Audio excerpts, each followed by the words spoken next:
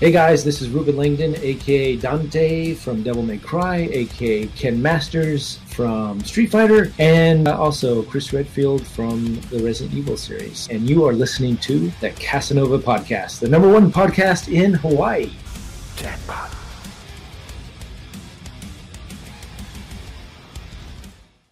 Yeah, I fly and I soar, but I aspire for more. Took some time so I can show you how this lion can roar. Sound the sirens, let them know I'm standing right at the door. I'm defiant, cause I know that I'm a giant at core. Yeah, I'm that boy. Let them know that I'm next level. I'm a whole new kind of guy, yeah.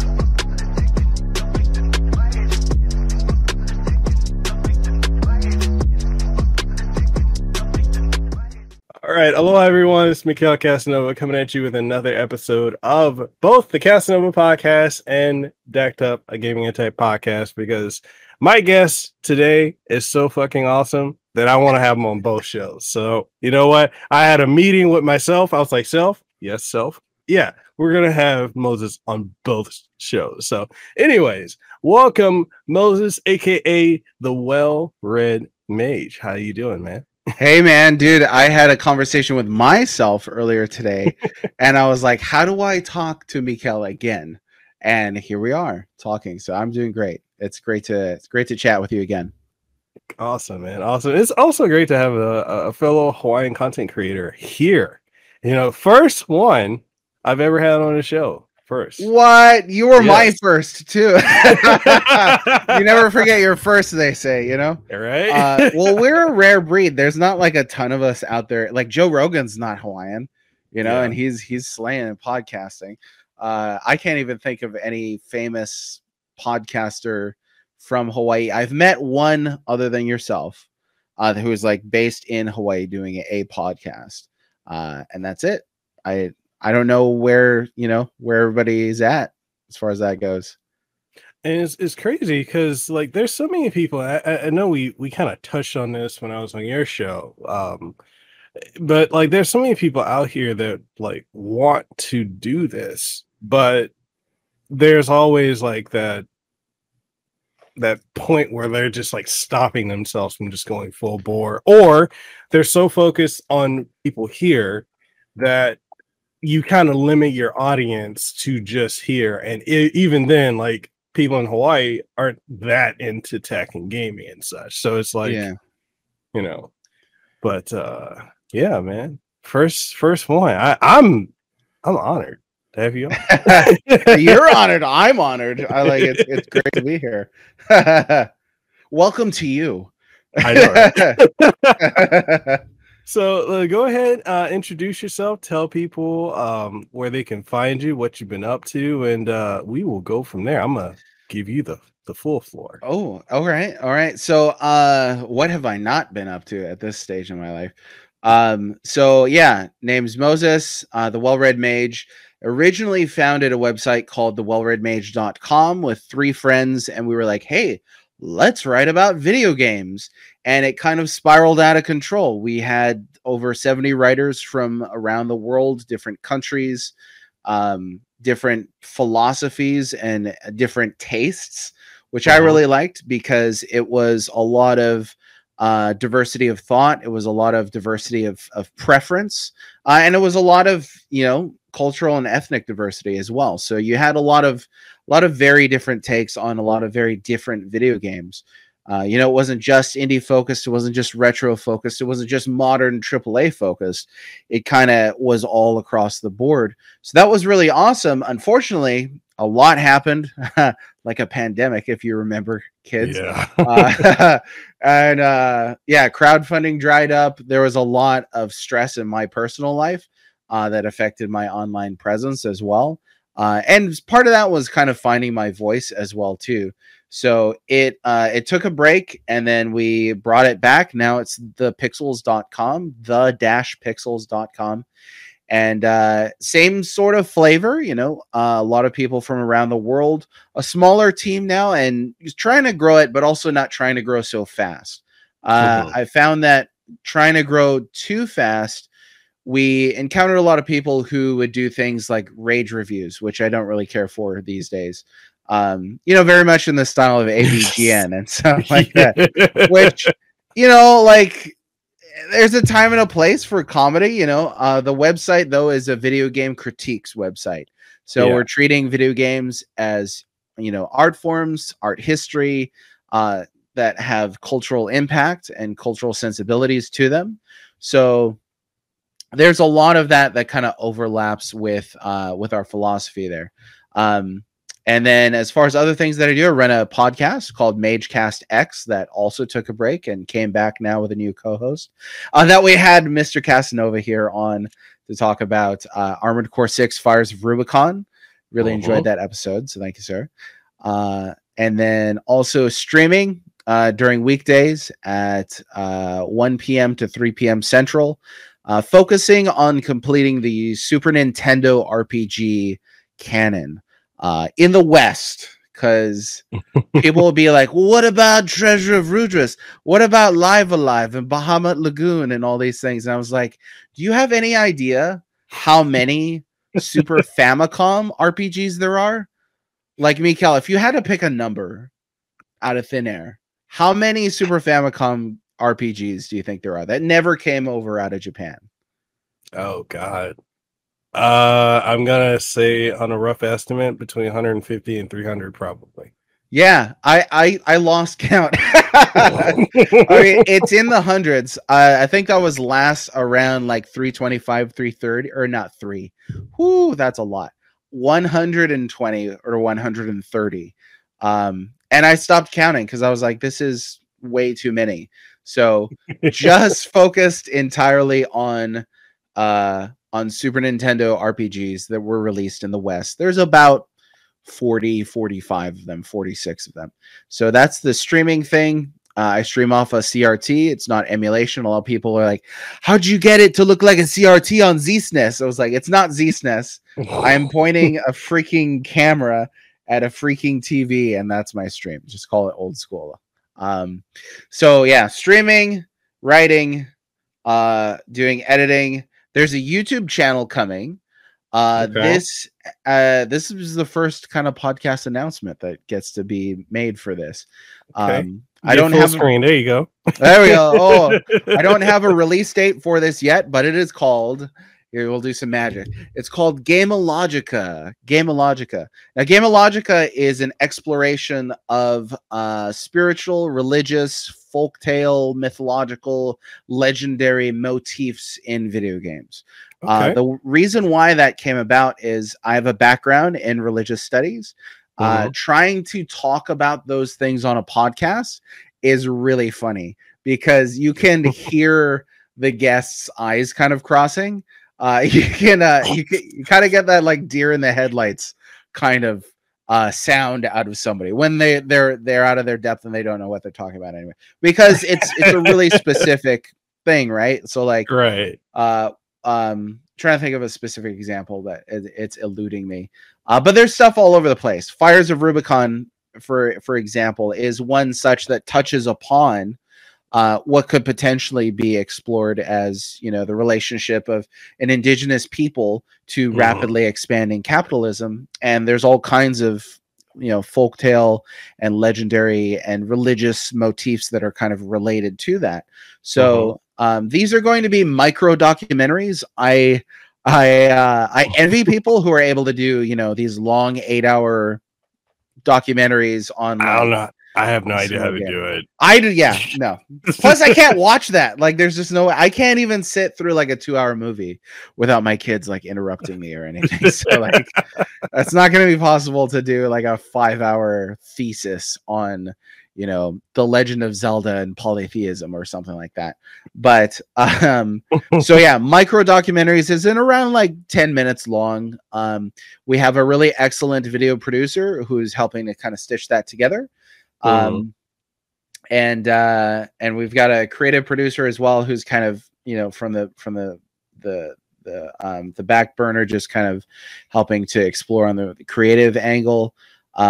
So like I said, I don't have a deadline as far as when that's going to appear, but just keep an eye out. Gameologica again, and first episode will be on red mages, and if there's any kind of red mage in legendary or mythological history, and then a couple of the early things we'll explore is like the Master Sword right up here. There it is. The Master Sword and the Sword in the Stone. I think that there's obviously a lot of relationship there.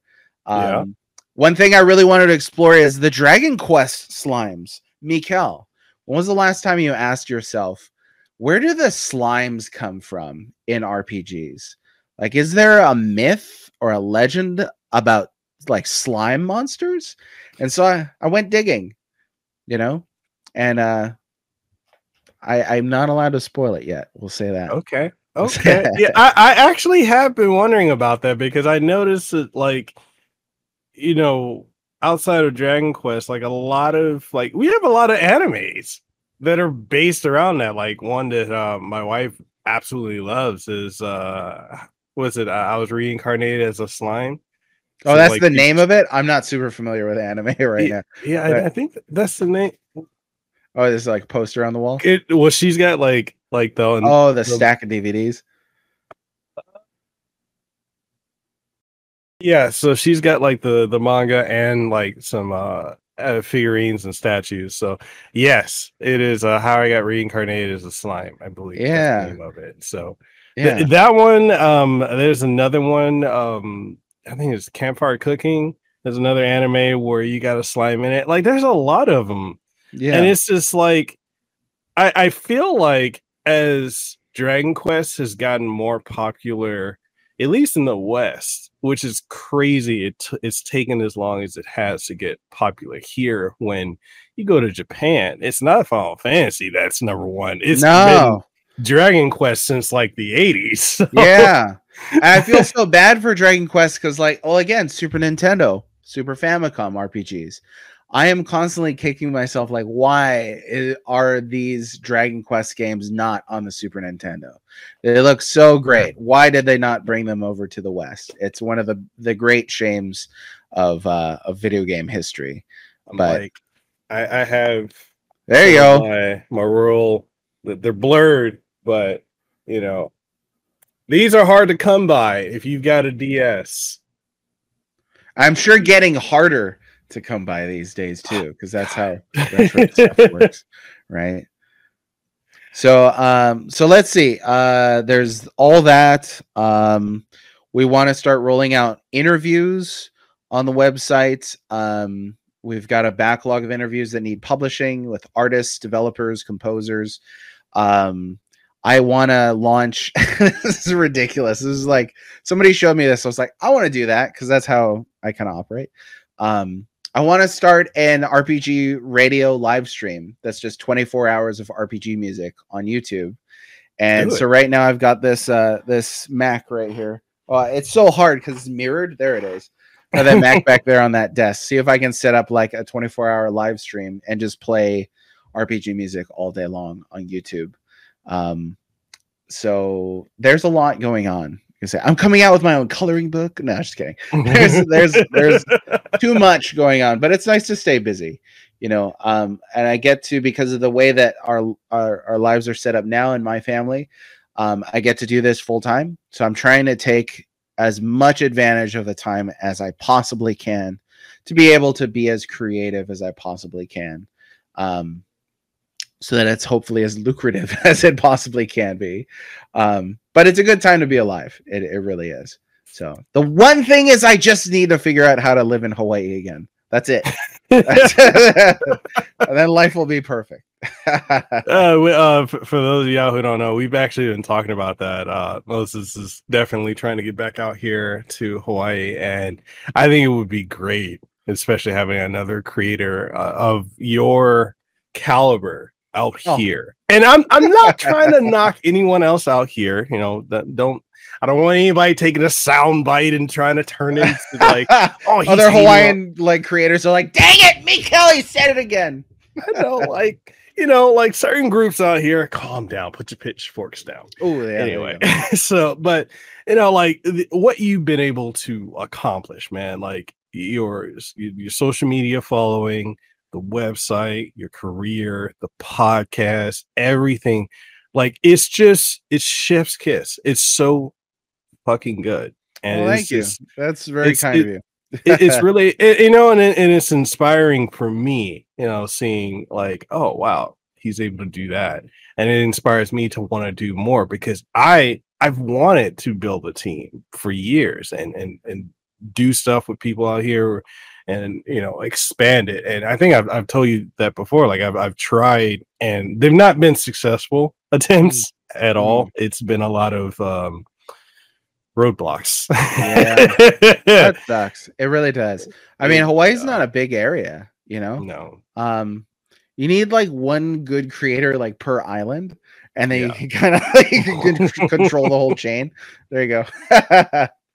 Yeah, because and for those who don't understand, you know, it's more of a case of like we have a lot of people out here that are doing content. They're streaming or making YouTube videos, but the focus is so specific on just being for people here in Hawaii, or Hawaii, if you want to more correctly pronounce it. But it can be alienating if you're from somewhere else in the world and you're looking at it and you're like, I don't understand these references. Like, what are they speaking? Like, especially if they're speaking Pidgin. Like, I can speak fluent Pidgin. I can, and I know, like, you know, we can turn it on and off. But it's like, if you're not used to that, someone's going to be like, oh, I can't keep up with it. So from a English? Right, you know, like, so like from a marketing perspective, you're kind of like, you want to, and I know people have been upset with me saying, or people here specifically have not liked that I said this, but from a marketing perspective, you have to utilize Hawaii as a backdrop to your content because people look at Hawaii as paradise. So a lot of folks are not going to expect to find a content creator or journalist or a YouTuber, streamer, or whatever out here. So when they see it, and you're like, oh, you're in Hawaii, but you can also appeal to a global audience. That's really what can set you apart. And that's something that is missed by a lot of folks out here. And a lot don't want to hear that. And there's a lot of reasons for that. It's, you know, societal, social, political in many ways. But it's just something that I think would help more groups out here or individuals. Yeah. Yeah, I mean, Hawaii is such a unique place. It has a very unique culture, a very unique mix of cultures that's difficult to explain sometimes to folk on the mainland. And like, I think embracing that is a great idea, you know, as part of like your brand. Like, folk need to know that you're in this unique position in this unique place that really is, it really is the crossroads between East and West. It really is the crossroads between Japan and America, the United States, you know, the mainland United States. In a way that I think more people in our spheres could latch onto were they there and highlight and take advantage of and discuss. Like, I love watching travel vlogs and things like that. Not in like the cheesy ones, but like just a good like travel vlog where like, hey, I went and stayed at like a cat hotel. I'm like, I like cats. I'll watch your video, you know? And like very few people are kind of doing that about Hawaii. Like you'll see like, here's the 10 best places to eat in Oahu. And I mean, look at me. Anytime there's a food video, I'm like, I'm gonna watch that. One of my favorite Hawaiian YouTubers is this guy named Sean Kelaponi. He always does these like, you know, 10 places to get noodles and stuff like that. And I enjoy that, but like how many people are doing stuff that is really related to tech, like what you're saying, and related to gaming and stuff like that? You know, celebrities will come out there from the gaming industry.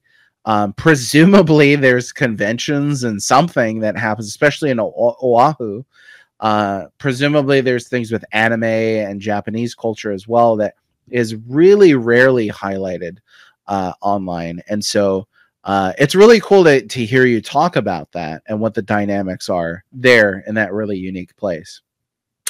So, you know, speaking of companies and groups that come out here, so Sega actually had a convention or a gathering for Sonic Frontiers about a year ago. And they flew people from all over the world to Big Island where they were having. Where was it? In Kona? It was in Kona. Yeah. Okay. They flew, was it the YouTuber Some Call Me Johnny, a lot of the gaming outlets, content creators and such, flew them all out here. And the whole thing, that was so funny. It was so funny. And I always, I give the Sega PR person shit for this because no Hawaii or Hawaiian creator got invited. Oh, that's interesting. Now, did they know any? Like, presumably they know you. They know me. Okay. They know at least two others. But so from what they said to me, it was, oops, we forgot. And I'm just like, that's kind of hard to really, Yeah, that's weird. I mean, I'm trying to think of what's the best analogy for that. But it is weird. Like if you're going to a place that is so unique and you're trying to set this up, why would you not schedule the local talent, the local creators, that doesn't make a whole lot of sense. Yeah, because I was like, and I told Katie, who's PR for Sega, I told her, I said, what's funny is if you had invited any of the Hawaii creators, for us, it wouldn't even cost much to even go there. If we're on the Big Island, you can just go straight there. If you're on any other island, it's like $30-$40 just to island hop. Yeah. That's what I was thinking too. It doesn't even make sense financially to fly people across the Pacific versus fly for a couple minutes on an airplane.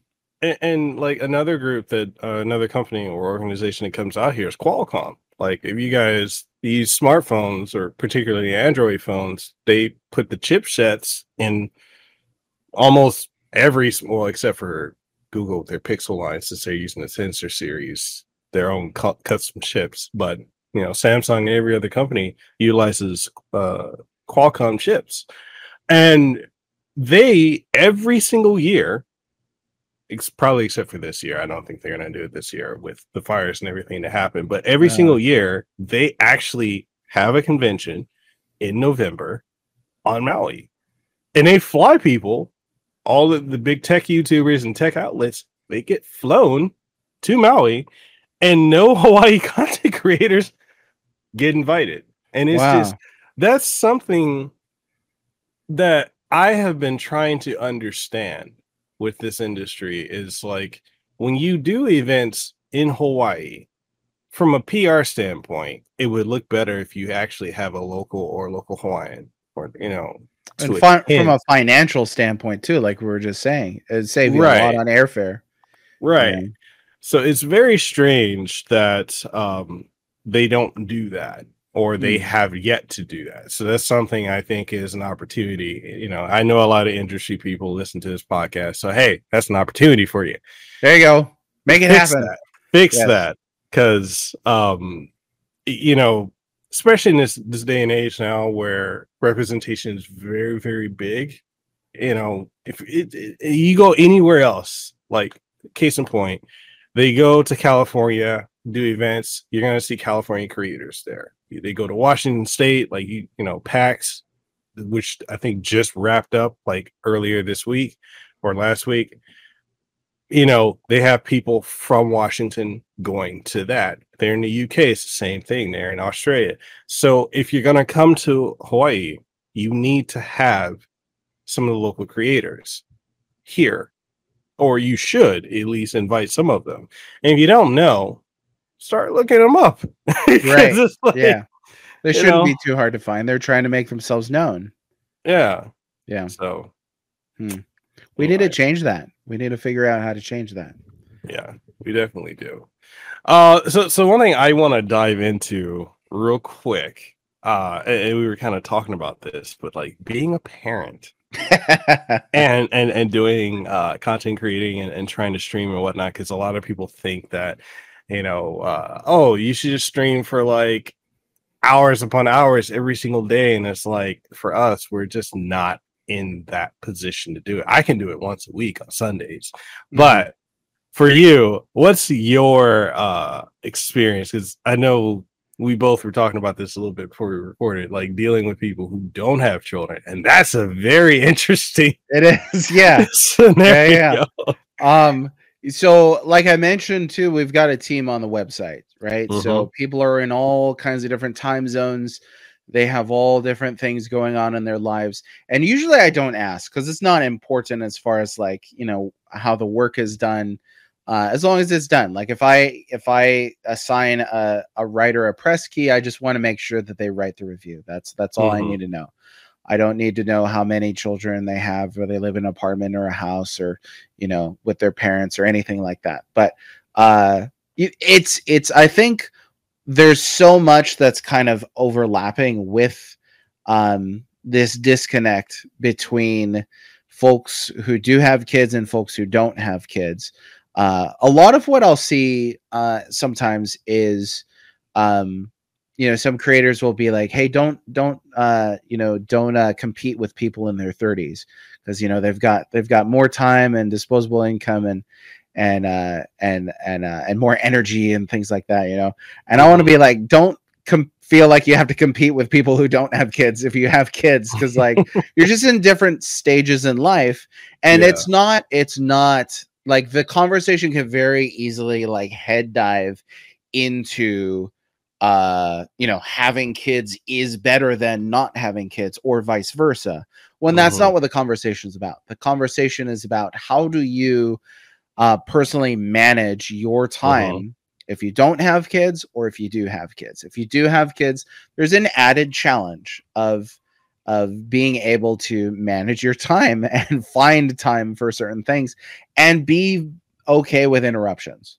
Like got to, especially if you got young kids. Like I'll be on a podcast and I hear my door, Daddy, can I play Mario? And I'm like, fine, just go play Mario. Like, ask your mother.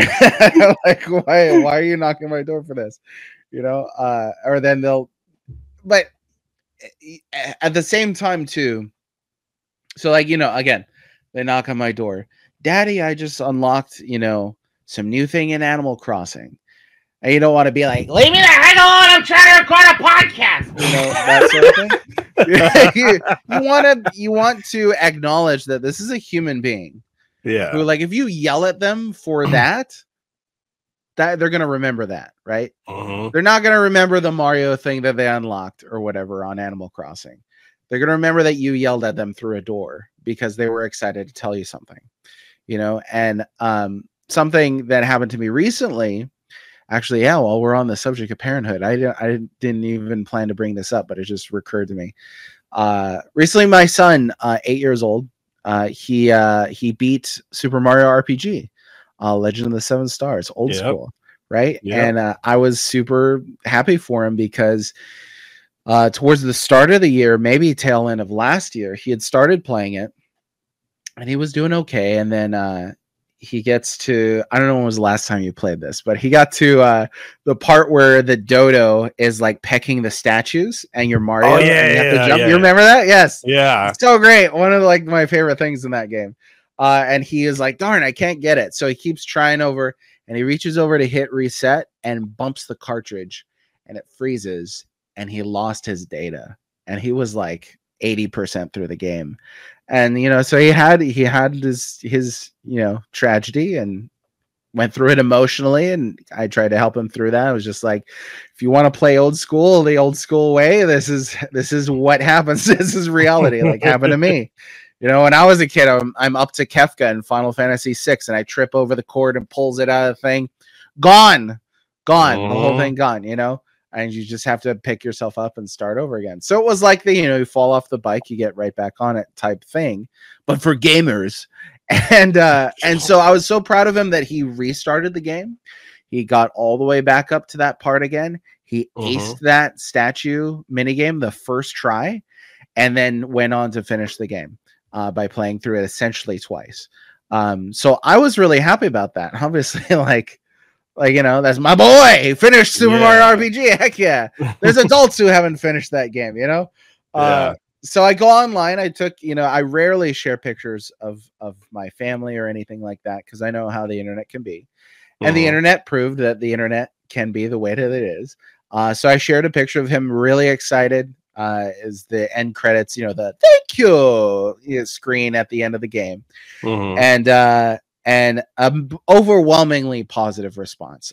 Tons of people just like, hey, that's amazing. You know, like, thank you for passing on the knowledge of like games to the next generation. And then every once in a while, you got a few people who are like, stop virtue signaling like your kids, you know, or one person like, why would you force your child to play a game they don't want to? Someday they'll resent you for it and stuff like that. And it was really strange to see those. I mean, again, they were the rare comments, but they were really ugly. And there were some that were vicious. And I think that that's a fringe element. Obviously, that's not to characterize any, like, you know, just rational creators who don't have children do not talk like this. This was really, really vicious stuff. But at the same time, less fringe, what you tend to deal with too are people who are like, well, that's not a real game. That's not for real gamers. Animal Crossing New Horizons, that's a baby game, right? You'll hear it's not a real game, right? And it's like, what qualifies as a real game? And it's typically something that is oriented towards not the family, but the single player, right? The person who has all the time for the MMOs, all the time for, you know, the grind on these really long hundreds and hundreds and hundreds of hour games, which those folk are attempting to diminish the fact that families play these games, you know? And so part of what I like to do personally, it's not part of my brand, but I like to kind of stand up for families. I like to kind of acknowledge casuals, you know, like we've even got a phrase in this culture, don't we? Where people say filthy casuals. They're so dirty and filthy, those casuals. I was like, casuals are the one keeping this industry afloat. Thank you. I've been saying that for years, bro. Like, people five, don't right get that. Yes. People don't get that. No, they don't. Like, who the heck? Like, people will be like, Final Fantasy 16 sold 3 million copies. I was like, that ain't paying Square's bills. Let me tell you that right now. No, you know what's paying Square's bills?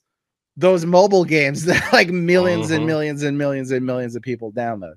And Square's got, you know, other bills that aren't being paid right now. I don't want to get into that, obviously, but all of like the casual stuff. And that doesn't mean like I'm like, oh, I love Candy Crush, stick it in front of my face, Candy Crush all day, Farmville all day. I don't like playing all that stuff, but it's just to acknowledge that we have to share this space. We have to share this culture. Gaming culture has to be shared by more than just the hardcore gamer. The content creator who has no children, who's able to do these 9-hour streams every day and hit those games really hard. We have to get rid of terms like real gamer and real games and things like that, and acknowledge that family get like, I'm sorry, but Super Mario Party or Mario Party Superstars is a real game. It just may not be the game that you like, and that's totally fine. If I was single and had no kids, I'm not going to sit at home playing Mario Party by myself. But when you've got a family, and a lot of people do, and when you've got kids, and a lot of people do, these are the kinds of games that they buy. And that's why they do so well. That's why Mario Kart does so well, you know? So, yeah, that was a tall soapbox that I stood on there for. I wasn't planning all that, but yeah, it's part of I think the language needs to change, you know. No, I completely agree with you. Like I've run into that situation a lot where like other content creators I know, you know, around our age, they don't have kids, or they don't even have a significant other. So like to them, whenever, you know, news drops, they're immediately on it, or they're able to devote all this time to covering a game or streaming it or, you know, doing a review on it.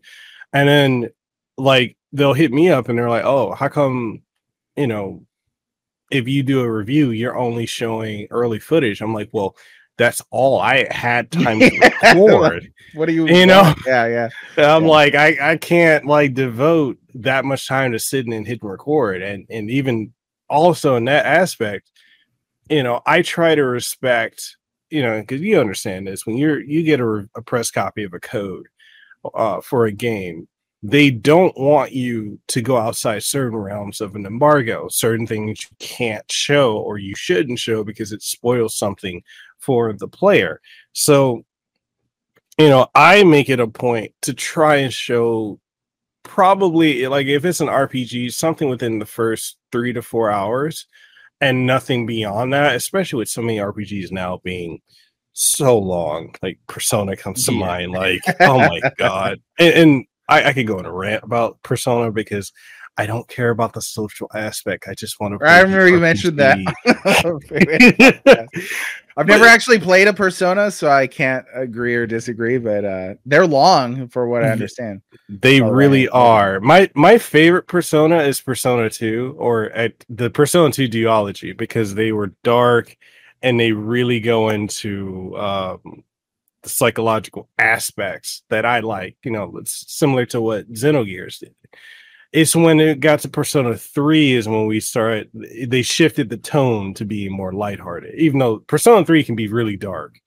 But 4 and 5, they're light, and when people think of Atlas now, they think of Persona. I'm like, I think of Atlas, I think of a lot more than just Persona. I'm a SMT fan, and there's not a lot of, well, there are a lot, but not to the extent of Persona. And that kind of goes into like where when one particular aspect of a franchise gets popular, then everyone hops in. Like, case in point, the Xeno series. People hopped in with Xenoblade 2. And yes, I can go on that rant too. Y'all like the big boobies. Y'all like the titties. I get it. I get it. Y'all got on it from there. And then, I'm such a big Xeno fan. No, you like Xenoblade 2. You like Xenoblade 3. When they remade Xenoblade 1, folks didn't like it. Oh, it's too basic. It doesn't do this. And it's just very simple. And that's supposed to be the holy grail of the series, isn't it? Right there. Yeah. I'm like, go back and play Xenogears and Xenosaga. They won't do it. Oh, it's too old. When somebody says, I can't go back that far, that graphics.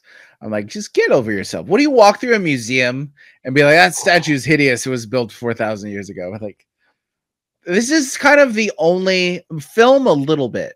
Right? Film a little bit. Like, I have met people who are like, I can't watch anything in black and white. I'm like, well, you're missing out, because there's some amazing movies in black and white, first and foremost. But games are so unique, and that people would be like, games from like 10 years ago, they'll be like, oh, that's unplayable. Like, it's only like 10 years old is barely any time. Like on a human scale, that's like barely any time at all. But it's just crazy. Things go so fast in this industry.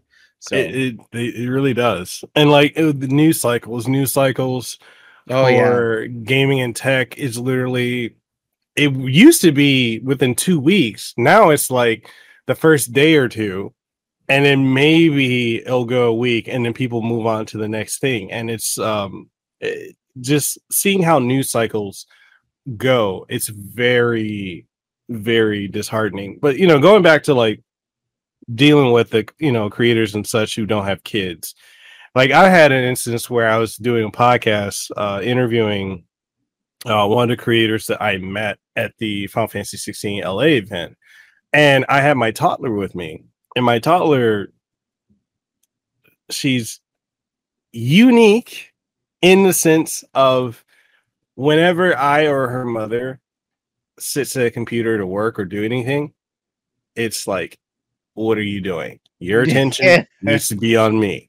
But it's like when the attention's on her, it's like, oh, leave me alone. So she's interesting in that aspect. So when I was interviewing the guy, she kept doing so many things so many times, because I used to do these podcasts live, and now I'm like, no, I'm just gonna pre-record them. So at one point, she took her diaper off, and then she went to an area where she was still within view, and she just peed and pooped. right there. And I'm just like, and then she puts it in her diaper, walks over to me, he's like, here you go. Oh. And I'm like, the guy's like, yeah, see, this is why I don't, this is why I hate kids. I don't want kids. Sorry, yeah. And I'm just like, I say, you know what? That's not something you want to tell to someone who has kids, for one. And for two, you can just say, kids aren't my thing, and just leave it at that. And it's interesting in this field with the amount of creators I know, the amount that don't have kids, and like they're doing all this great stuff, and it's cool. I understand you don't have the limitations of when you can and cannot stream or make content, but at the same time, I guess from a cultural aspect, like for you and I being Hawaiians, it's like family is everything. Part of our kuleana is to continue expanding, to have our own families and kids and everything like that. And so it is very interesting. And I more so run into this with American creators than any other group, where it's like the me, focusing on myself. And I'm like, that's cool to a point when then you're going to get old and be like, yeah. I know what you're saying. There was a realization that I put into a tweet with, it was a picture of my son beating the Mario RPG game. And I said, I love my friends online, but they're not going to bury me. Like my kids are going to bury me someday, and like, again, not everybody wants that. Not everybody wants the family life for themselves, and that's totally fine. Like people can have that choice. I think understanding is what, is what I would ask. I mean, like you tell the story with your daughter, like that's such a normal story. Like it's a normal toddler story, everybody's had the cleaning crap off the walls, like literal story, and that doesn't happen every day, but it happens, and it happened in everybody's childhood as well. We just don't remember it. Like, I'm sure I did that to my mom, I'm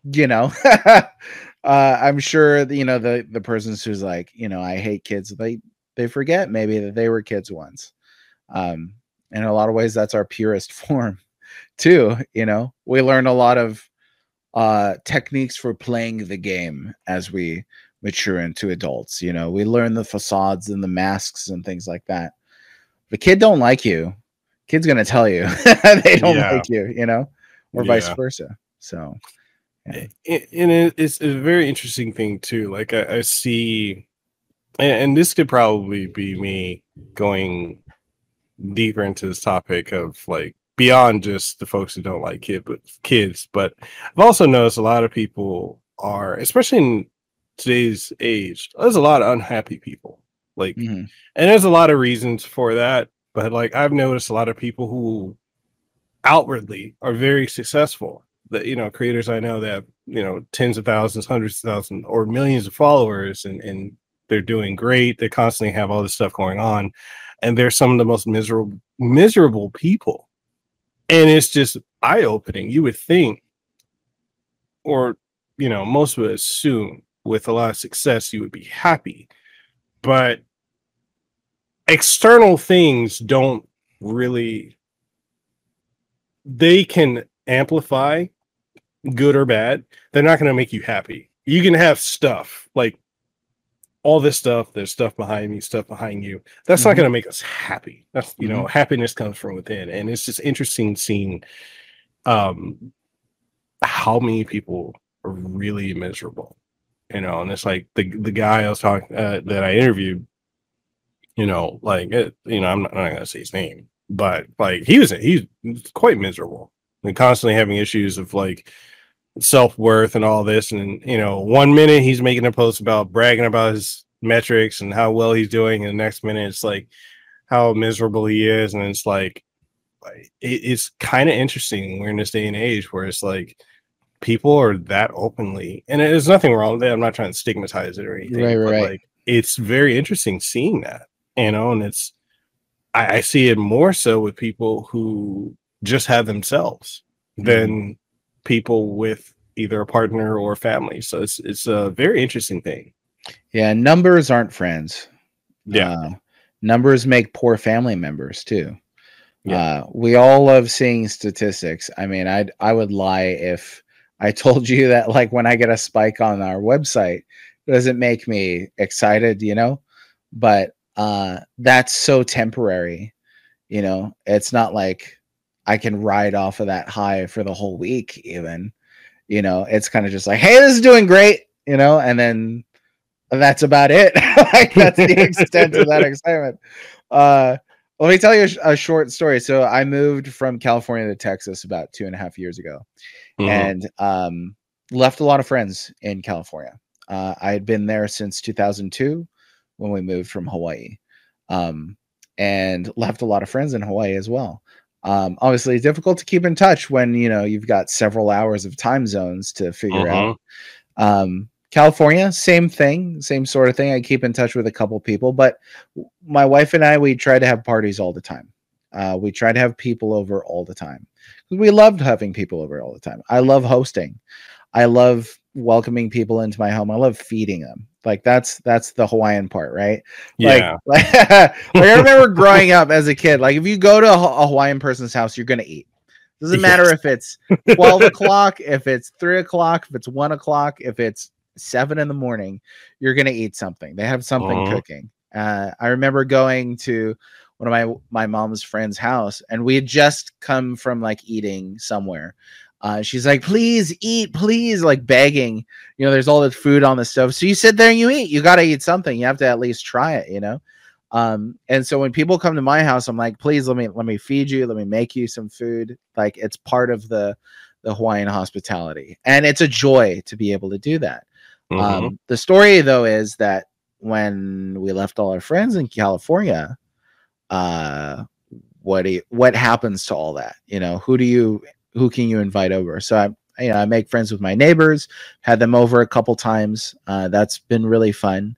They're not going to listen to this. So I could actually, like, they're not exactly my age, I could say. So, like, you know, one of them is much older than me. So it can be difficult to have conversation, but they're really wonderful people in their own way, you know, and I love having them over, but it's not the same as, like, scheduling a game night with the boys, you know, or, like, my wife having her girlfriends over and stuff like that. And us doing barbecues all the time. So I miss that. You know, when you point, like, all this stuff back here out, it's fun. But it's funner with people around, you know, like, like, I love couch co-op. I love local co-op. I love having people to hang out with and wrestle. One of my favorite pictures that I've got is on the Nintendo Wii. There was some schlocky, like, trivia game that we were playing, and my friend and I, because there's the Wiimotes, right? So you're, like, trying to aim carefully, and he starts, like, you know, nudging my shoulder, and, like, I can't get it to do right, and the time's counting down, and pretty soon we're wrestling. He's on my back, and we're on the couch. He's on my back, and I throw him back like this, and he goes, "Whoa!" And I was like, "What happened?" So he carefully unplugs, and his butt had gone through my apartment wall. So I have a picture somewhere of a dollar bill next to his butt imprint in the apartment wall for scale. But you cannot recreate that experience on Twitch, on a podcast, on a website, on a YouTube channel, in your game room, no matter how big it is or how many games you have, without other people. You know, and, like, that is such an important part of life. And it really struck me, this move, again, the pandemic, where you couldn't be around a lot of people. It really struck me as, like, how important people are to maintaining your sanity. Sometimes, you know, maintaining your sanity, you need people to go away for a little bit. I understand that. But, like, your happiness, your joy, it's just interactions, friendships, things like that. You need that in your life. You really do. So, oh man, it's so crazy to think that the pandemic started, like, roughly 3 years ago, and just how God, like it's that was something we never would have expected in our lifetime. Like that's something like you would expect to hear from like maybe 100 years ago or so. Yeah. But like something like that, and being able to say what life was like before the pandemic and life was like post-pandemic, and it's interesting. There are days I sit and think about that, and I'm like, wow. For a point, I never thought we were going to come out of the quarantine time. Yeah, it was very much like wear a mask, you can't go here. Like I know here in Hawaii we had they instituted curfews, and so that was something that I was like, okay, I've never had to deal with that to the magnitude that it was. I've never seen Waikiki just dead. Oh, a ghost town? Yeah, that would be really surreal. I never thought of that because that place is always packed. Yeah. Do you remember when it started and you were like wiping down your groceries? Do you remember that? We didn't have to do that for 2 years. I remember, and then they're like, "It's airborne, you guys! It's airborne." And we're like, "Oh, whew!" Because if I had to wipe down one more gallon of milk, I'm throwing up all over. But like just going through that and just seeing how like that affected a lot of people, you know, on a personal and mental level, looking at how that affected the game industry. And okay, so it's kind of unrelated, but it is related. I have been a big proponent of saying that the PlayStation 5 and Xbox Series X and S should not have launched either until last year or this year, because and this is why I'm gonna say this. Put pitchforks down, people. This is why I'm saying this. We're like, PS5 is my favorite console of all time. How dare you? Oh gosh, the Sony ponies and then the Xbox. Look, the reason I'm saying this is because we're only now getting games that are dedicated to these consoles specifically. 3.5 years into this new console generation, we're only getting that now. Well, you know, I am 100% there with you, but you know, exclusives are a dirty word these days.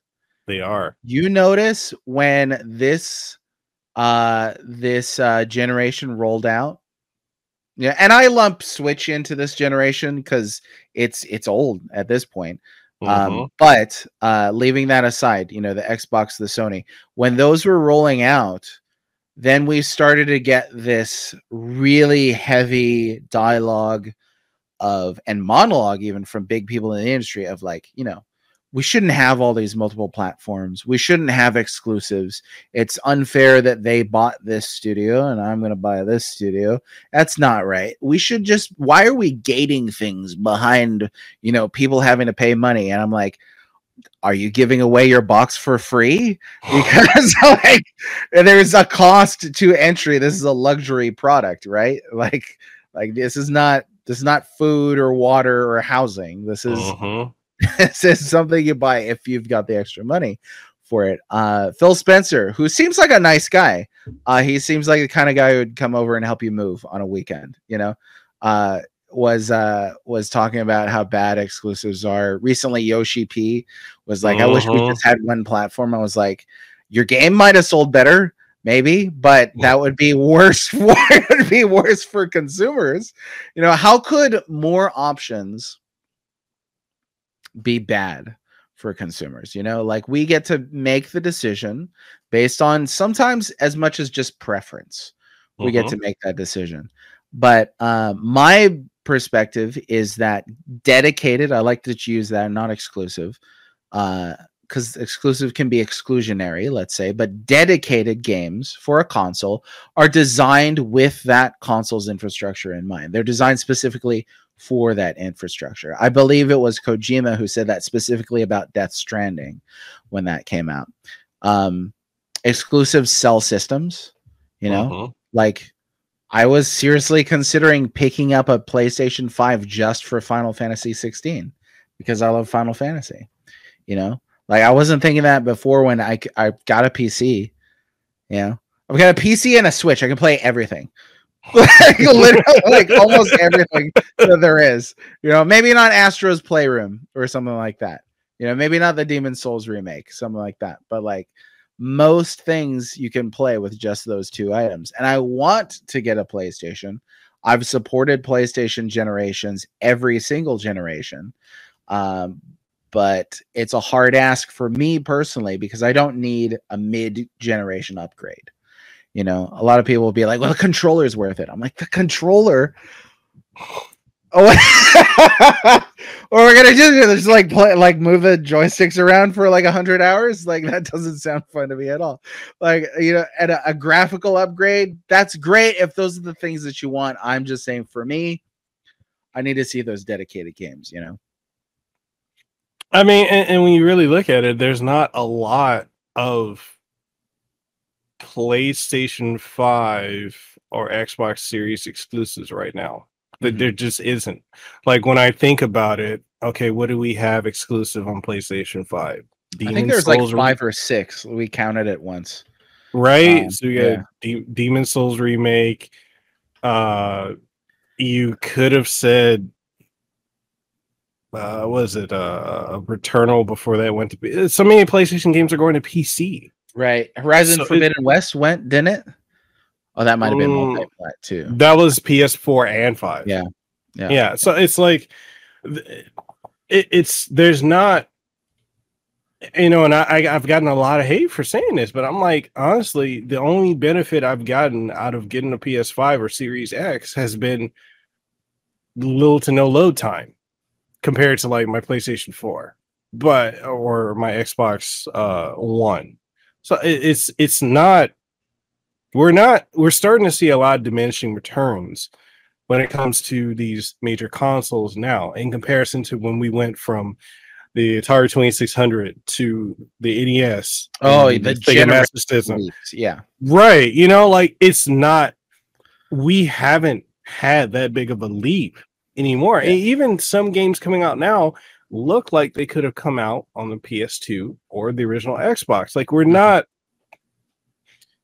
it's weird seeing this slump that gaming is in, and people now are saying like, oh, wait till we get the PlayStation 5 Pro. Why do we need that? I was just gonna bring that up. Like, I encountered that person for the first time. It was like, see, if we get a PlayStation 5 Pro, then that'll solve everything. Then life would be better. And I was like, what? Isn't a PS5 a PS4 Pro? Now you want a PS4 Pro? It doesn't make sense to me. And I get, again, like you said, you got a lot of hate for that. Here's where we are as a culture, as a gaming scene, where you get hate for a preference. That's weird to me. Like, just fundamentally weird to me. It is totally cool if somebody wants if somebody wants a PS5 just for the graphical updates because they care about that, that's fine. I can't understand that. I can say I want to see some exclusives, but again, options, right? Folk can buy it if they want to, and folk can buy it if they, not buy it if they don't want it. So, yeah, it's a weird stage to be in, though. Yeah, and it's like, if there's a console that I'm actually excited for, it would be Switch 2. I'm excited for that. And same group of people like, oh, Switch has no games.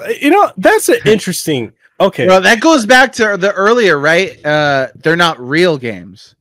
Yes. You'll hear that about Zelda and Kirby, and they're not real games. It has no games.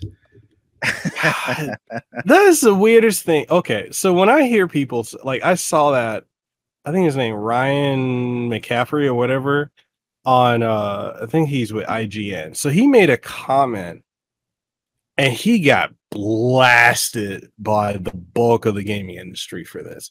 He said for the PSVR 2, there's no games for it. There are no games in development, or along the lines of there's no games for it, no games in development, no compelling VR experiences. And it's like, I was like, what are you talking about? Are you saying there are no games you want to play on it? Because there's a metric ton of PSVR 2 games coming. Games that were not capable of running on the VR1, not capable of running on the HTC, whatever the Oculus Quest 1 and 2, that were exclusive to the higher end PC VR that's being ported to PlayStation 2 VR, and other games being specifically made for that with the architecture in mind. Like, what are you talking about? And like, seeing people run with what he said versus the developers are like, what are you talking about? We just announced this game. This is coming out. This is coming out. This is coming out. Like, and then you had that led to people saying like, oh, it was overpriced. It's this, it's that. And okay, I can understand people being put off by the cost of consoles and stuff now. I look at PSVR 2, and it's kind of interesting because I said this, and then one of the PSVR 2 developers for was it Firewall Ultra, it just recently came out. He said the same thing. It's a different platform. Like, yes, it works in conjunction with, it does need the PS5, but VR games don't play like a normal game that you would pick up a controller with. Like, that's in a completely different platform. And for the tech that's in the VR2, for it being a single USB-C cable that just plugs directly into your PS5 on the front, and you get the two controllers and you put on the headset, it is the most simple and, I would say, the most immersive VR experience I've ever had. I had an HTC Vive. I've had these other VR headsets where you had to mount the cameras in certain areas of your room. You had to have certain lighting, and all that tech is now built into one headset. You just put it on and that's it. So it's like, when I was refuting that, and I've talked about it on the podcast before, I had people say to me like, oh, well, you're just saying that because you're a Sony partner, you're a Sony pony. I'm like, no, I understand tech. I follow tech, and we've come a long way in the VR space. Like, I remember when it was super expensive and it was niche, like $500 for a thing. I get it. That's asking a lot, but people need to understand this is a hobby where you have to have money to play. And it's like that falls on deaf ears with a lot of people. Like, oh, like what is it? The ROG Ally, the $699 is too expensive. Or the upcoming what is it, Lenovo Legion Go? Oh, it's too expensive. Then budget. Then get rid of something you have. Like, it's just the conversation of what is and isn't too expensive. Like, do I think games should be at a staple of $69 now? No, but I also remember when games didn't have a price regulation in the 90s or the 80s. Don't keep calling like $90. Right? Yeah. Like, I remember when there was no staple for what the price was, which it didn't get a staple until, I want to say, the PS2 era, where we went from from $39 to $49, and then the last generation, or what's it, the PlayStation 360 generation, we went from $49 to $59. And now we're at $59 to $69. But at least it's still within 8, unless you're Ubisoft and you got your regular edition, you got your deluxe edition, you got your ultimate edition, like, aside from that. But like, it's interesting how the conversation goes, and the most vocal are the people who have the least experience in being a gamer, in the sense of not trying to say like a real gamer, but understanding the history of where it's been, where it is now, and where it's going. Yeah, I see what you're saying. I think I always tend to lean on the buyer sets the price, right? So like the seller can be like, this is how much I'm going to sell it to you, but the buyer is the one that decides if they buy it or not, right? And eventually these things go down in price. We've seen that with a lot of hardware, whether you want to call that like hardware, peripheral hardware or not. Certainly seen it with consoles. Like consoles eventually go down in price, or they become kind of holy grail items and they just keep going up in price. You know, you got to watch out for that. But I mean, I would probably say to the person who thinks it's too expensive, don't buy it. Wait until it goes down in price, or save up for it. So like I'll be honest with you. I've never actually used VR. I'm over here playing a freaking Super Nintendo, dude. Like,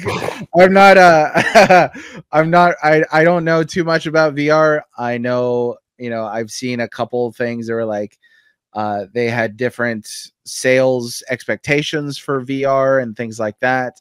I've seen things like that. The one that really got me was the Apple Vision Pro. I don't look at it. Was like $3,500. I was like, who's this for? Like somebody is for somebody, but I know that's that buyer, and I'm the buyer here that has to make the decisions on like what I buy or not. So you know, it's the same thing with the new systems from Xbox and PS5. I'd love to have those, but for the price and what they're offering and what my preferences are, for how I game and how what I would like to play, it's hard for me to find the money for that when I'd rather get something else. With VR, again, I've never tried it. So I think like if you're looking at somebody who likes VR, here's a price. They're probably going to be willing to play it. If it's somebody who doesn't like VR, here's a price. They're probably not going to be willing to play it.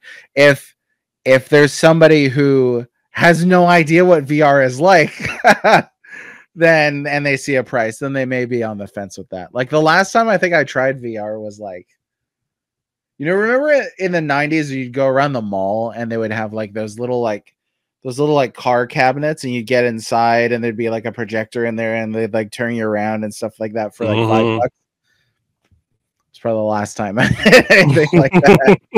So, but the point is though that there's an audience, right, for it. Yeah. And that audience is willing to pay the current entry fee for those things, is what you're saying. Yeah. But yeah, I don't know. Beyond that, I don't have a ton of VR experience, I gotta admit. No, it just really, you know, and going back to like, I've tried VR from when, you know, we first had the first couple PC headsets that were just super expensive, and experience was hit or miss. And it's like being able to have one that can connect to your PlayStation at this point where everything is in the headset. It, you know, you put it on, you're looking at like VR games in the past, because of how they develop it, like whatever you're looking at, that's going to be high resolution. Everything else is going to be, you know, like lower resolution. Being able to have it now where you have literally 2 4K screens and everything looks crisp, and like there are certain games that are super immersive, like the Horizon game in VR, Call of the Mountain. Like when you turn off that snap turning, which is mainly there for people who have motion sickness, when you turn that off and you can actually control it like you would a first person game with the analog sticks, and you can move around and interact with stuff, that is it, like literally pick up any random thing. That is super immersive. Like it's to the point where, like, you know, my wife actually has to watch her kid, because like we'll alternate. I'll play it and then she'll play it. Especially she loves Beat Saber and there's like a Guitar Hero game and a drum game and a bunch of other stuff. Like there's some really immersive stuff that, like, if we played this back in 2016 2017, it would not run as well as it is now. And you know, it's just one of the things, like I try to say, like when I do reviews of stuff, I try to tell people, like, look, if you can experience it, if you can go to a store and try it out. I'm never going to tell someone definitely buy this or don't buy that, because what I have a preference for may not be what you have a preference for. Right. And it's like the problem we're having now, and it's at a societal level, is you can't have preference without having controversy for having a preference for something. And it's just ridiculous. Like, especially going back to the whole Nintendo is not a real, you know, they're not really making games, or Zelda's not really da da da. And it's like, going into like the whole console war thing. Oh my god! Like, you guys we don't touched on this just a little bit on the previous one. I love it. Yeah, we did. Like, people don't understand. You're not having a console war now. You're having a platform preference war, because now when you play a game, now it's what controller do you want to pick up and play it on? What platform? What features? Do you want achievements on Xbox? Do you want trophies on PlayStation? Do you want none of that existing on Nintendo's Switch? Do you want to play on PC? You know, it's literally that. Multi-platform games did not exist back then the way they are now, because back then you could have it right. Like, you could have a game on the Super Nintendo and the Sega Genesis and the TurboGrafx 16 and the Amiga and Amstrad and all that, and it would be a completely different experience based on the platform. It's not like it is now, and it's just so weird seeing that conversation. And it's to a point where a lot of times I don't even engage in these gaming conversation with people, because I'm like, when did you start gaming? Oh, I started gaming in 360 era. Okay. Like, I'm old enough to be your father. You know what, too? And like, gaming, console wars aren't fun anymore. Mm-mm. You know, like, I love having fun with that kind of thing. I don't like purposefully try to, like, you know, attack somebody's character or anything like that. That's, for me, that's the line in the sand. Unless they're gonna come after me, I'll come after them, because, like, you know, I'm not just gonna like let somebody roll all over me. But like, console war jokes, I think, are some of the funniest memes I've ever seen. Like, especially the old ones. I've turned out a few of my own. I love seeing them online. If you have like a Sega Genesis versus Super Nintendo meme, tag me. I want to see it. Like, I always crack up. It was such a special time to be alive. You know, they're duking it out in commercials.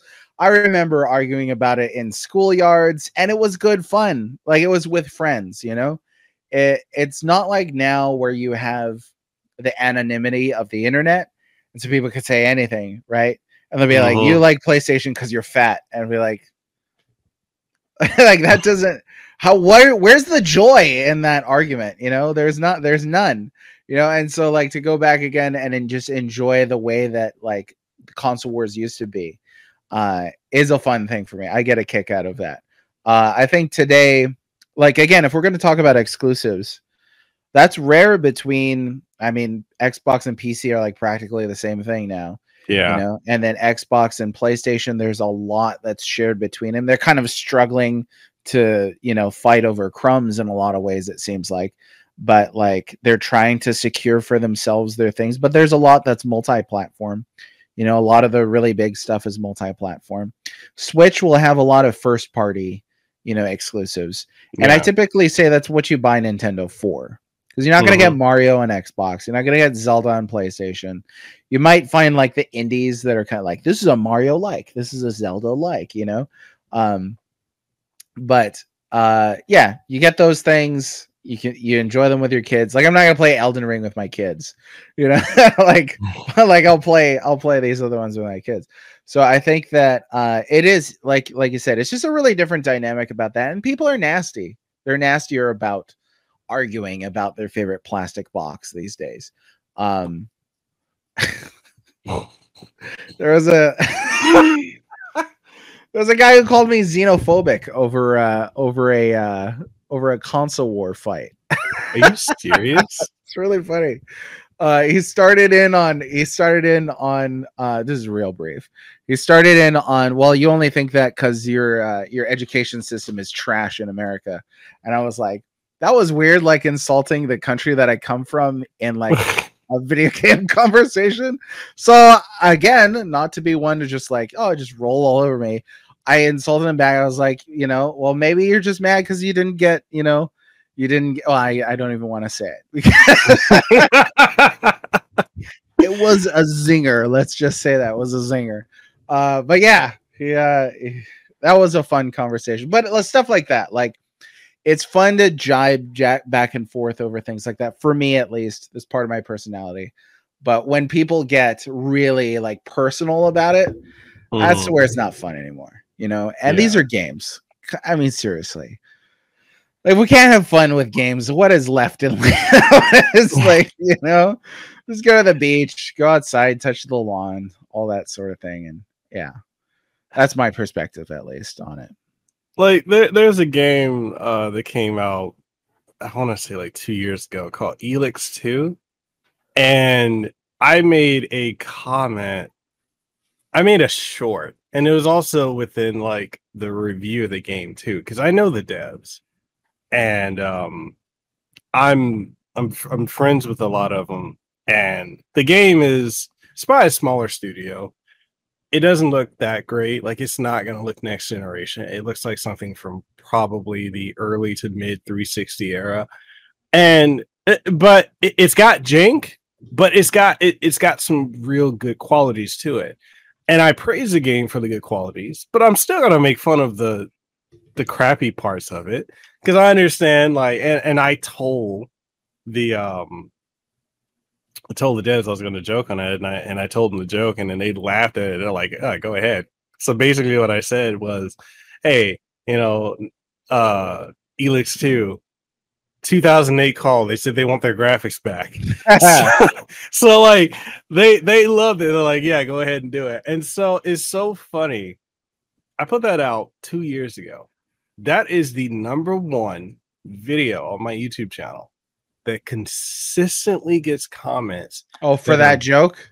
For that joke that are incredibly vitriolic. Like, I'm shocked that people can, and it, for a point, I would always respond and be like, hey, it's a joke between me and the devs. Like, don't take You're not allowed to, no, you're not allowed to joke. No. Like, you look like a yeah, right. And then then they start comparing you to like zoo animals and stuff like that, right? Like, I'll get that. It's so weird, bro. I've gotten death threats over like conversations off of Twitter. There was a guy who found my phone number, my personal cell phone number online, and called me after midnight. I'm in bed. And I was like, well, who the heck is this? Hello? Still mad and upset and emotionally distraught over an argument about video games. Like, we're in this really weird stage. And like, I think the more people that talk through that, and like the more people that point out like, hey, this is kind of unhinged, is good, because we don't need to be going there. I don't need to be finding somebody's phone number online, you know, and getting that emotionally invested in a disagreement over a video game that maybe I liked and he didn't, or maybe I didn't like and he did. That to me just doesn't make sense at all. But the death of comedy. And how many career comedians have you seen who are like ancient? They're like in their 80s, 90s, 70s, you know, like they're old, and they're like, the death of comedy is coming. Yeah.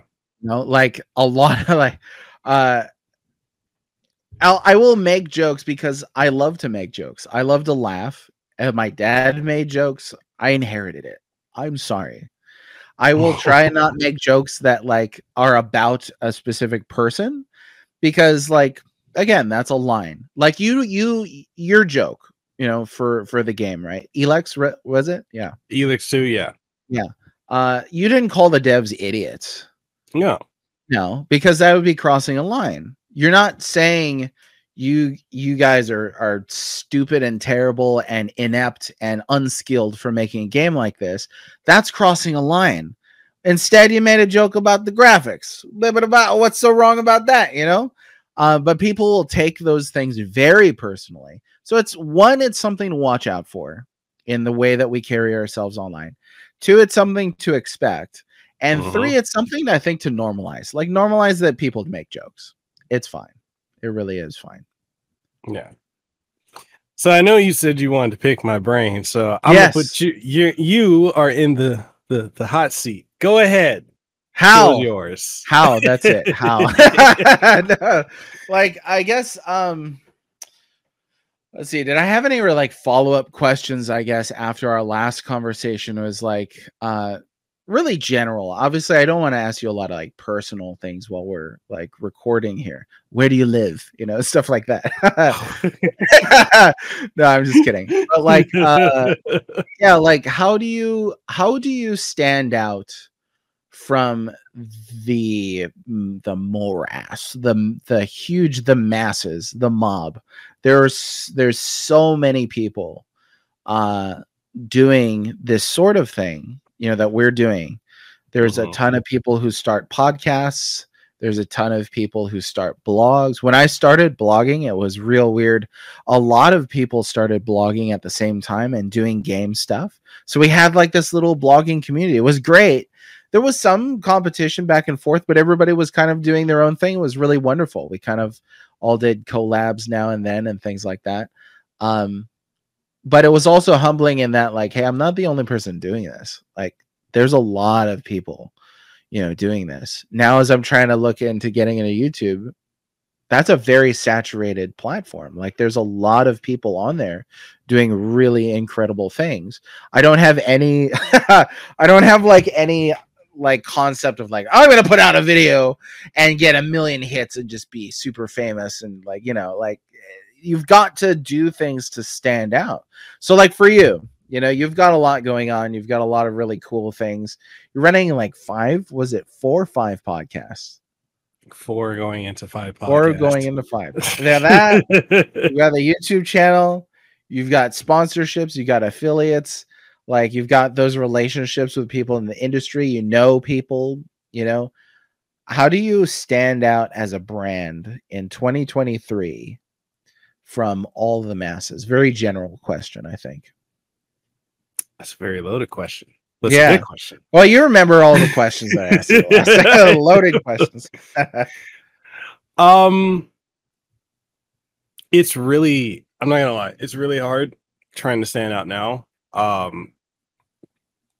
Especially post pandemic, because the pandemic saw a flood of people hop into this space. I would say, at least for me, having Hawaii as a background is one, and also trying to market to a global audience is the second part of that. But outside of that, I can't even say my approach is original, because my approach is very much, when it comes to game coverage and tech coverage, is very much from the magazines that I grew up reading. So that was the biggest influence on me: GamePro magazine, EGM, PC Gamer, all that stuff. When I was a kid, very much influenced me, because this is something I always want to do. But seeing now, you've got all the, you know, you got the angry reviewers, which that was big, very big in the 2010s. I'm glad it's on the wane. I think it's going down. Like, people were like, this was funny, but I think we all kind of realized not everybody can do that well, you know? And so when you see it, like I saw a person recently, somebody forwarded it to me. They're like, hey, this person's doing a hate play. Have you ever seen that before? A hate play? Yeah. Like, what is that? Like a playthrough where you just like constantly are full of hatred? Like, why would anybody want to watch that? But I don't know, maybe that's just me being old. Like, I don't get that. But yeah, I agree. See, we're at the age where it's like, if we don't like something, we just don't deal with it. You know?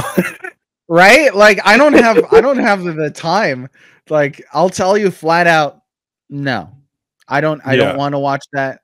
Like, people will send me stuff all the time, and I'll be like, I've checked that out once and I'm good. I don't want to waste any more of my precious time left on this one thing. So, I guess going back to the question, like standing out, like if you're going to do YouTube, the key word is YouTube. It's about you, right? So you got to put the you in it.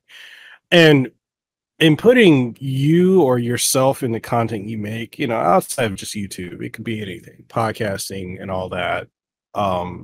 You have to put an aspect or a percentage of yourself, not 100% of yourself, because that can also go south. Oh Me. yeah, I know Trust what you me.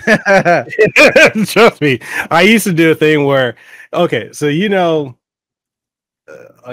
how we Hawaiians can be. We can talk shit, the best of folks, and Samoans can be even worse. We can talk a lot of shit too. So I used to do a thing called a campfire, where I would take a topic, or if I had a troll, I'd just roast the fuck out of them. And I used to do that for fun, and never took it seriously until I started seeing people took that personally. So I was like, okay, let me dial that back. So I still kind of do that, but like more in a fun or self-deprecating way, just so it's like not seen as malicious. When you add self-deprecation, that kind of balances it out. Yeah. Right. So like I really feel like standing out is just like put an aspect of yourself in it.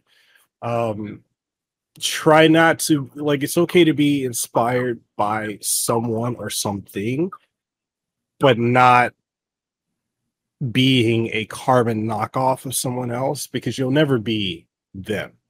Yeah. And just like experiment, try different things to see what feels right for you, because maybe you don't want to do reviews. Maybe you want to do a podcast and just talk about it. Maybe you want to do a live stream and just play the game and let people experience it through that way. Or, that's how I feel like you stand out. And the biggest thing is longevity. Yeah. Yeah. So I started, 2015, really 2016, but 2015. When I started to now, there's probably maybe a handful of people that are still around.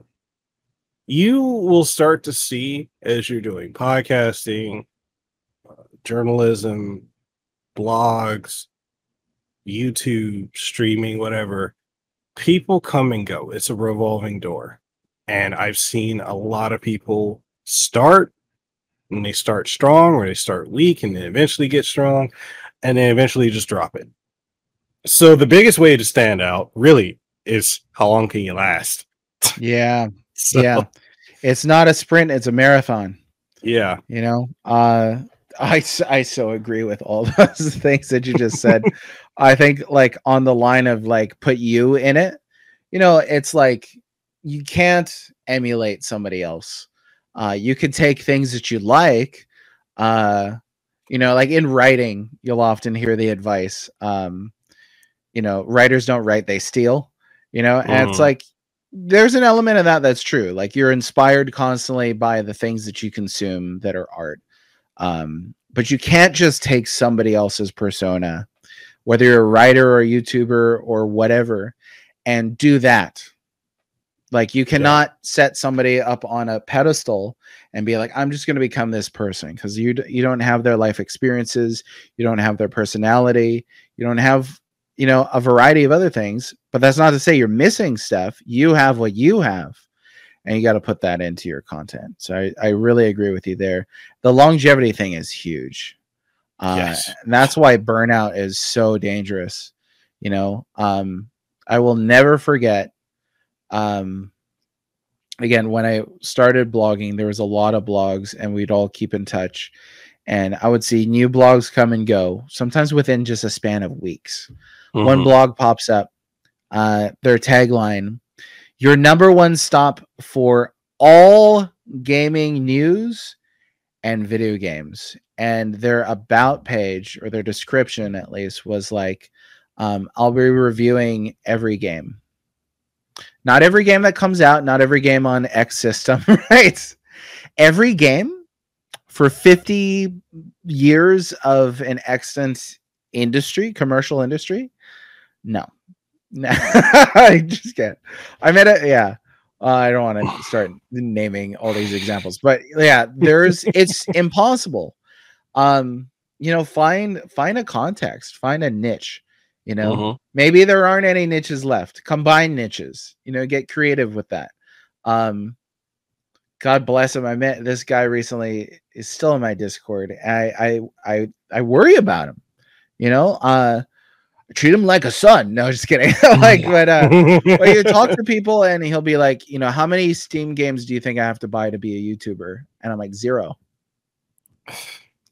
I have 12 Steam games. I'm about to make YouTube videos. You don't need, like, people will look at like a Metal Jesus Rocks video, or, you know, any of those videos where they're standing in front of like a huge wall that looks like a retail store of games.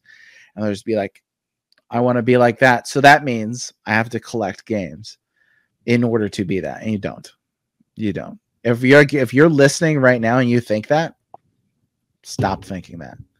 Like, you do not have to drop tens of thousands, hundreds of thousands, even for some of these big collections, hundreds of thousands of dollars, you know, in order to just emulate what somebody else is doing, and then get on and you find that you hate producing videos, or that like you don't want to write scripts, or that like talk to them, you don't like doing reviews. Bro, I think about this stuff like daily, and there are so many people that is part of the allure of like the YouTuber, right? The celebrity YouTuber, right? We all want to be like celebrities. You know, there's somebody that we want to be like, and that's okay. Where it becomes extreme is where you start, you know, like doing, where there's like science fiction movies where like people are like that one movie where people were infecting themselves with diseases from celebrities because they wanted to be like, no, no, you don't have to do that. You don't have to take emulation that far. Take inspiration, not emulation. There's your sound clip right there. The other thing too, outside of burnout, there's the imposter syndrome, which can very strongly hit. And here's the thing, like everything, you have to keep everything in a perspective. You know, you have to understand that certain things may work for you that may not work for someone else, and vice versa. And understanding that it's okay that this may not work for you. You either may need to do something or not, and just understanding and be okay with that, and not comparing yourself, which is hard to do because nature people is we're always going to compare on some level. I've seen that level of comparison really get ugly, and I mean, I've dealt with it myself. Like, I've had instances before where I'm like, well, how come that person got this? And, you know, And I've been there. I've done that. I've seen it. I've seen it at its ugliest. I've been on the receiving end of that. And it's very interesting seeing how that can come out in someone's content when they get tunnel vision on that. And it's like, okay, you need to stop and redirect or pivot. And a lot of people can't do that. And, you know, the biggest advice I can give people when it comes to dealing with burnout or imposter syndrome is take some time off, which is in many ways career suicide in this field. I get it. Especially when you do this as a career, like, you kind of have to maintain an online presence. But when it gets to the point where it's detrimental for yourself, your mental state of being, your emotional well-being, you need to step back. I've had to do that multiple times this year. And even right now, like, I'm fighting through burnout because this has been a stacked year for gaming. Like, every month has had like multiple big releases, and I'm very selective of what I do and don't cover, and I try not to cover everything. But it's really at a point where, like, the stuff that I do want to cover, like, I get it and I work on it and I do the best I can, and it gets compared to what other people are doing, bigger creators. And, you know, sometimes I'll get content out at the embargo, and by getting it by the embargo, because people, here's another thing y'all need to understand too. People have their preferences of who they want to get their content from. Like there's some people that prefer going to McDonald's over Burger King or Right. over In and Out or whatever, but they'll like McDonald's drops it, or Starbucks, really one of the most interesting coffee places out there. But people go there over going to like a Coffee Bean or whatever. So you can put out something, case in point, Sea of Stars. Like I hit the embargo, but there are bigger creators that covered that. I didn't get that traction that they've got. So, and that kind of got to me at a point. But I also had to understand, hey, I'm not them. I'm not as known as them. But eventually somebody is going to catch wind of my review, written or video. And on top of that, there are people, like in an instance of like companies that they picked me to have a review copy. That says a lot, and it's like, I had to take steps back to reassess that, and it's a lot of people don't understand when it comes to the creator, being a creator or being any type of artist or entrepreneur, it is more mental than anything else that you physically do, because you're constantly battling yourself, constantly battling your self-doubt. And it's just, you can't let it consume you. Give it some time, let it run its course, and then be like, all right, time to get back to work.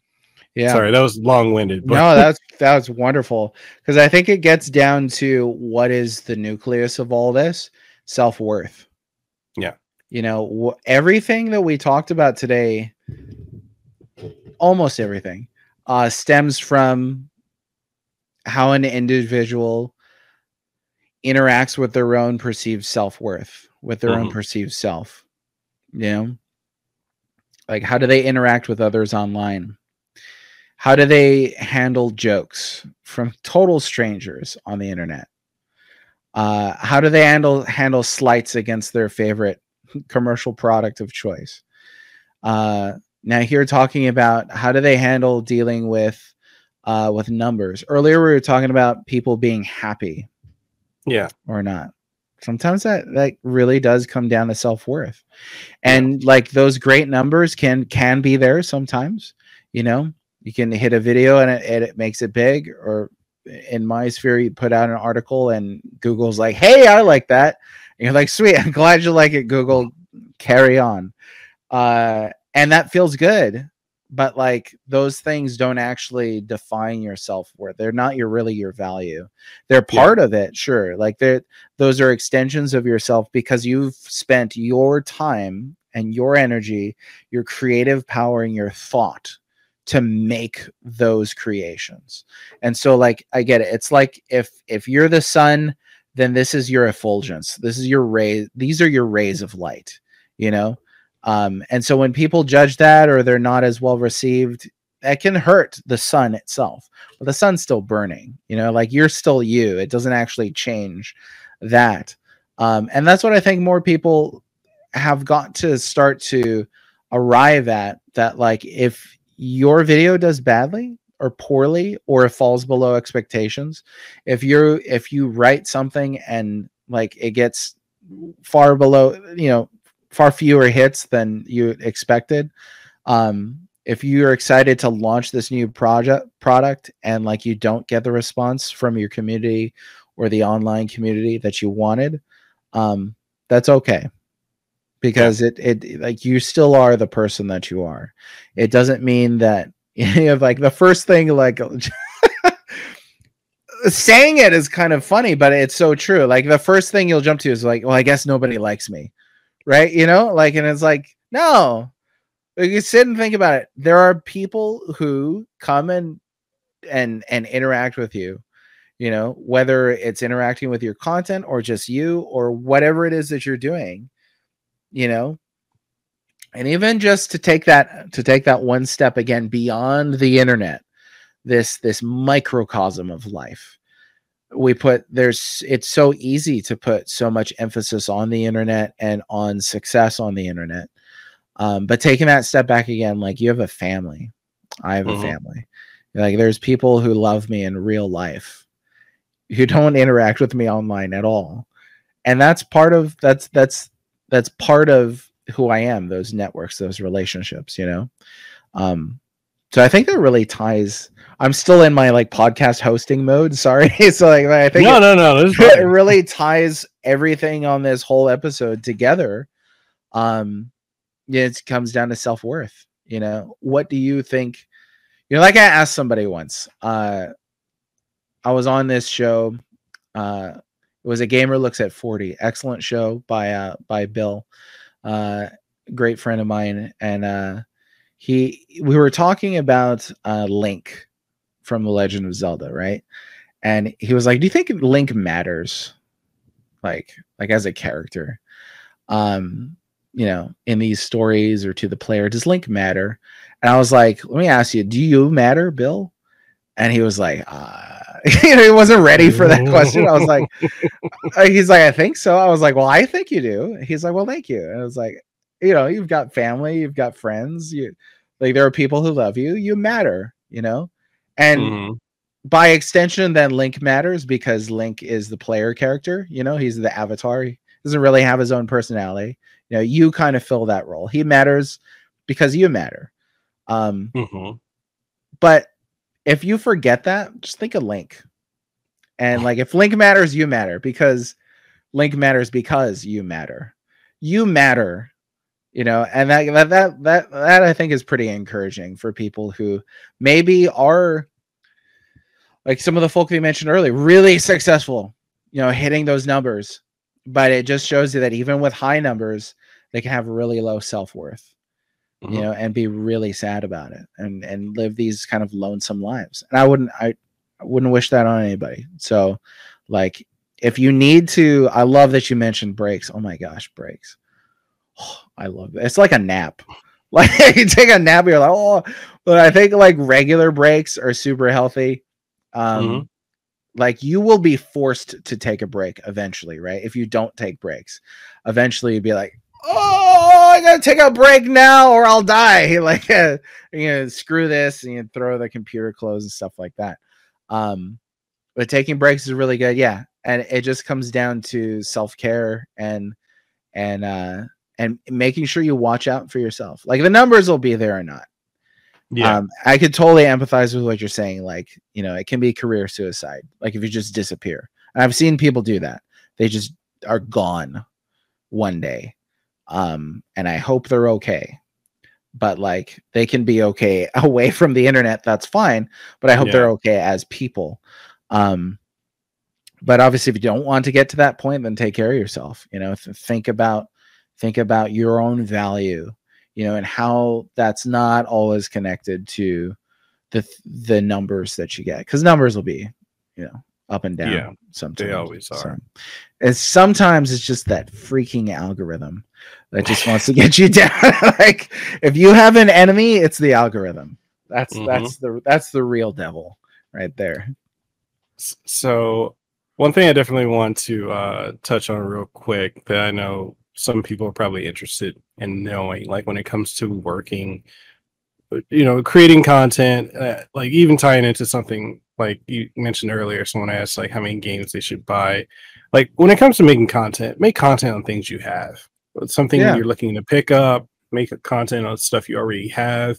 If you guarantee you got something, right? Exactly. Yeah. And if you want to work with the industry, a couple ways. One, making the content, because regardless of whether you realize it or not, the industry, as big as it is, to people who make the moves, who work with creators, influencers, outlets, and such, there's a very small pool of people, and they do look at stuff that's being made.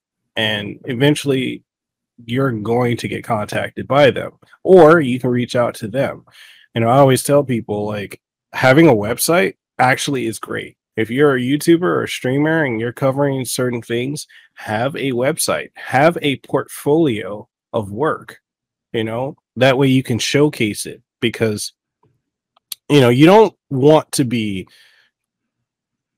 and I say this to people who stream, and I think I may have said this on your podcast too, but you don't want to be loyal to a platform like YouTube or Twitch or something like that.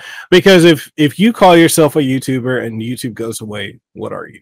Hey, right? That's not your identity. It's something you do. Right? There's another part of like the self-worth equation. Like if tomorrow you could not write reviews anymore, you know, what are you? You're not a game reviewer anymore, but you're still you. Know? All right. So it's like, you know, consider it like accept the role of being a content creator, because it's multifaceted. You know, you can define it as you need. Make content on stuff you care about, you know, written, video, or podcasts. Having a website is essential. Establish relationships with, and I'm not saying be best friends with the people, you know, right, but establish a relationship with the press or the public relations people that are providing you or have the capability of providing you a code. Like, reach out to folks. I know folks that constantly ask me, like, how do you get to work with PlayStation? How did you get to work with this company or this? And I'm like, I reached out. No one told me. I just use Google, the ultimate catch-all tool.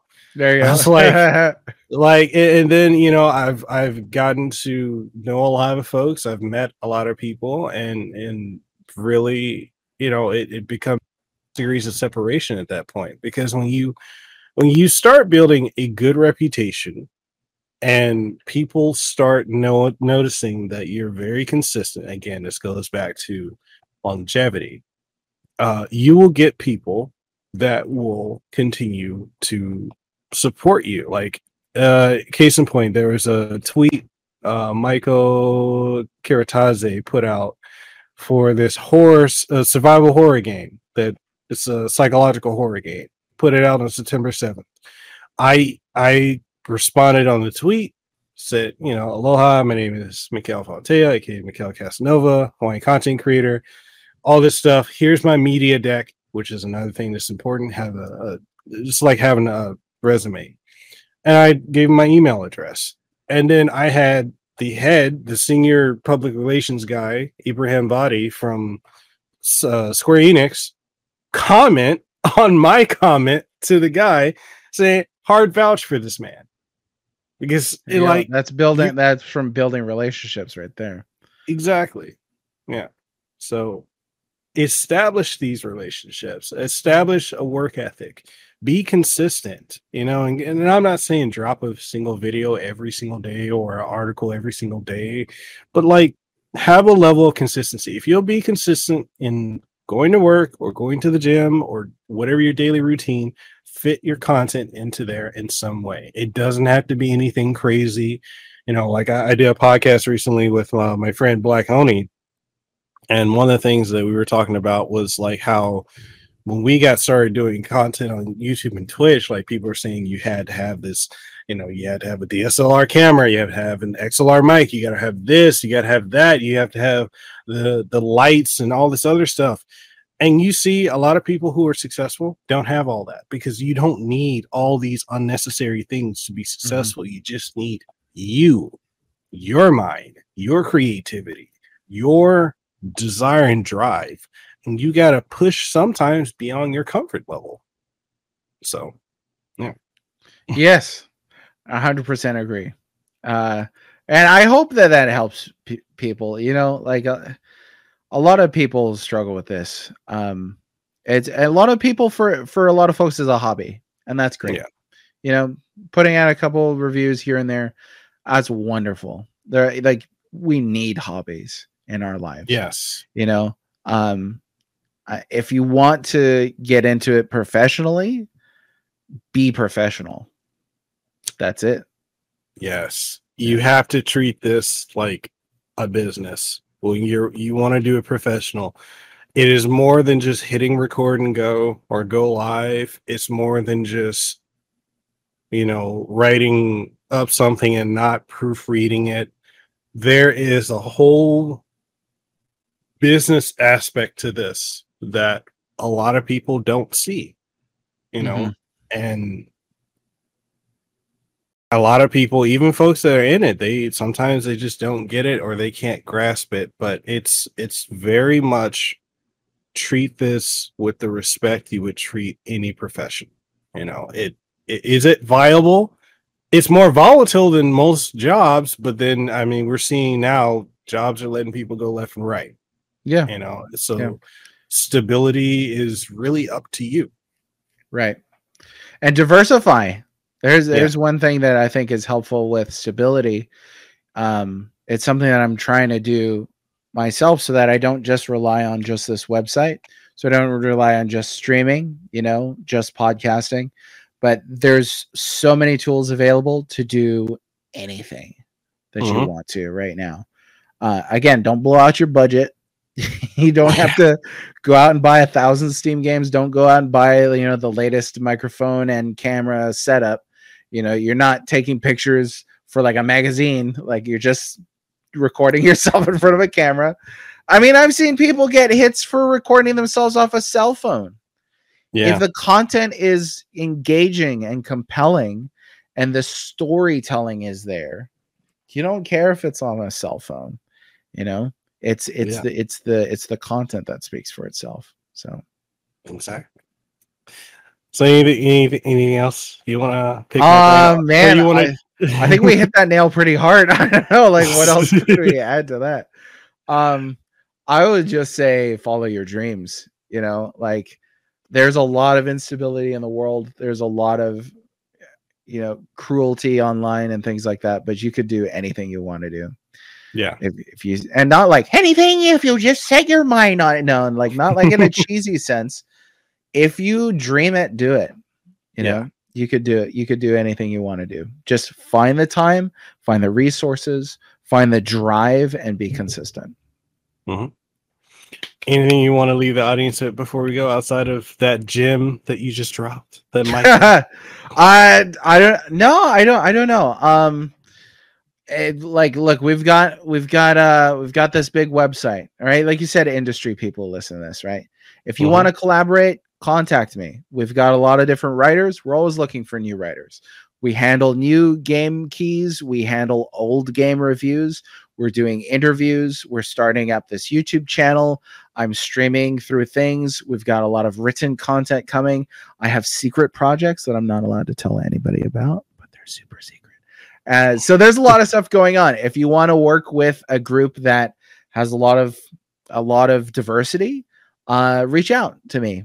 I can send Mikkel my email. I'm sure I don't need to say it here on the air, but I'll put it in the put it in there in the description too. Okay, I appreciate that. Yeah, thanks very much. No, it's the well-read mage at thepixels.com.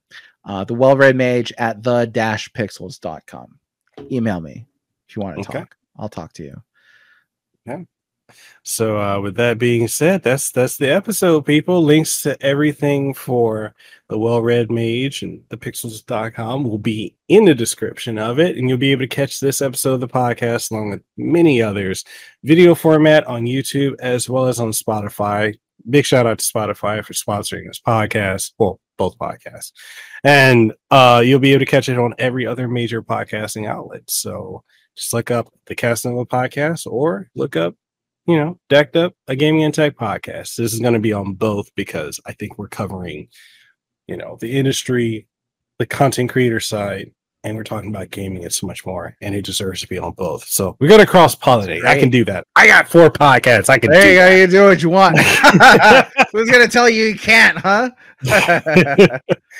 So with that being said, Moses, thank you again for taking time out of your day to come on the show. And we will see y'all on the next episode. Thank you. Bye-bye. Mahalo for your time for listening to this episode of the Casanova Podcast, number one podcast in Hawaii. If you found this episode to be incredibly enjoyable, informative, or if there's anything you gain from it, or any insight, or anything that's good that you really, really enjoyed, make sure whatever platform you're listening to it on, or if you're watching it, leave a comment if that's available on the platform, like it, share it around with someone you think would enjoy it, and give us some feedback, because your feedback is exactly what we need to keep this show going. And if you're wondering what are some ways that you could support the show, we got various ways. We've got Patreon, we have channel memberships over on YouTube, as well as Subscribestar, Coffee, and so much more. Links for everything will be in the description of the podcast, so make sure you go check that out. And with all that being said, I hope you have an aloha rest of your day. Let them know that I'm next level. I'm a whole new kind of guy, yeah.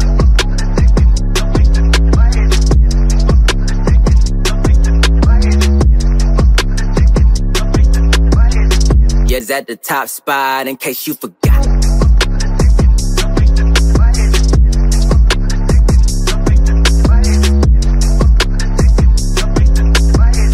We the ones that got the block hot, bullet got the shot.